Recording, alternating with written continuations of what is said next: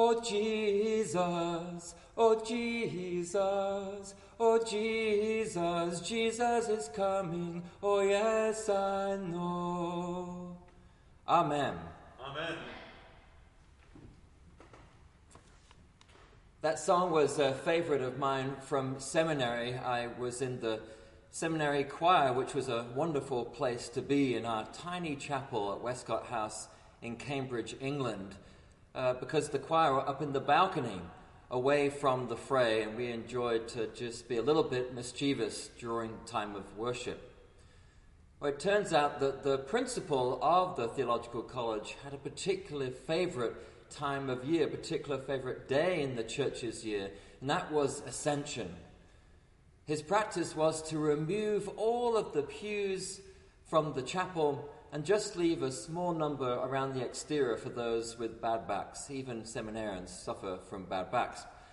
He'd only mow half of the grass in the yard of the seminary, and the other half he'd let grow wild for the entire summer. He'd love to preach about the goneness of God and look up into the chapel windows wistfully.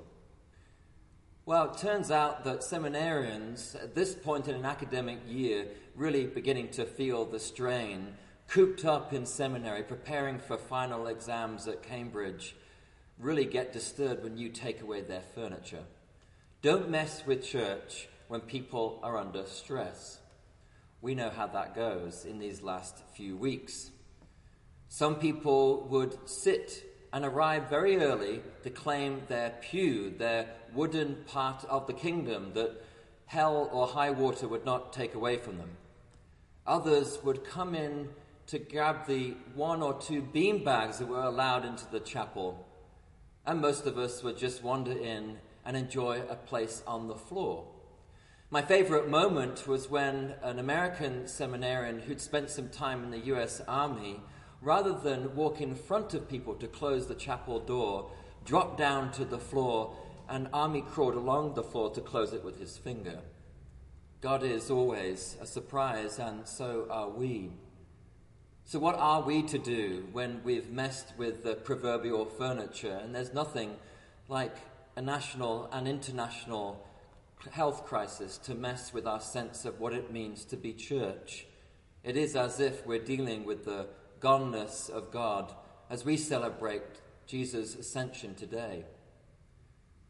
Well, one of the most important voices in answering that question is the great 20th century theologian, German Lutheran Dietrich Bonhoeffer, who talks about a religionless kind of Christianity, to act in the world as if God does not.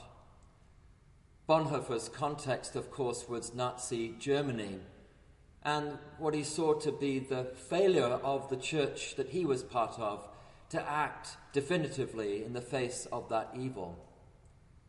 Bonhoeffer's life was ended because of execution just a few weeks before the liberation of his prison. When the guards came to take him away, he is famously meant to have said, "It is the end, but for me, the beginning of life." When normality, familiarity, that which we count upon, comes to an end, there is always an opening for a new beginning. What kind of journey have you been on, I wonder, with the goneness of church? The absence of this fellowship in physical proximity to one another. What have you been about as you have practiced your faith, as you have attempted to live it out in your daily life, without that sustenance of this community in person?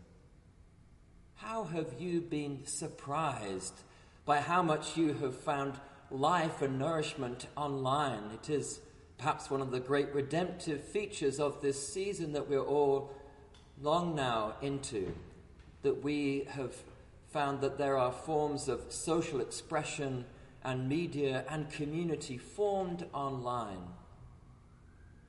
What, though, will be the lasting lessons? How will we learn to live, not as if God is not, but perhaps that the God we had thought was is not? The God who will come to our rescue the God who will perhaps take away the suffering that we'd rather not have, the God who will intercede. Yet we are left with a God who goes before us and strengthens us and sustains us, is our light and our life, that calls us deeper into action, to go to the center of the village, to be God's hands and feet. As our scripture and our liturgy today reminds us, the ascension of Jesus is not the end of the story. And we're right there just on the edge of Pentecost, the promise of the Holy Spirit, the coming of that great new era, in many ways the birthday of the church. And those first followers of Jesus whose lives would be changed forever, and so history changed forever. Yet we still wait.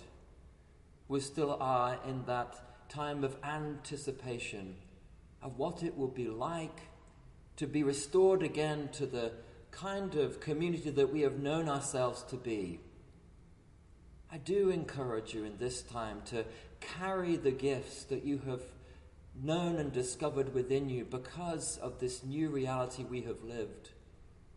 Perhaps some of those gifts will be lifelong gifts for you. Perhaps there have been new passions, perhaps new truths that you have discovered to tell yourself about the world and about who you are. The truth is that God is never gone, even though we can't see God. God is never absent in God's creation, even as that creation groans and suffers and struggles. And so we are born with this promissory note, this stamp of our Creator within our beings, within our souls, meant to return to our origin, to return to God, to seek that divine light and life all around us. So as we proverbially put our pews back in the church at some point soon, and we gather in this place and celebrate what will be a spectacular feast of the Holy Spirit whenever that takes place, may we remember the gifts of this time, the gift of each other, the gift of our Lord and our Saviour, Jesus Christ. Amen.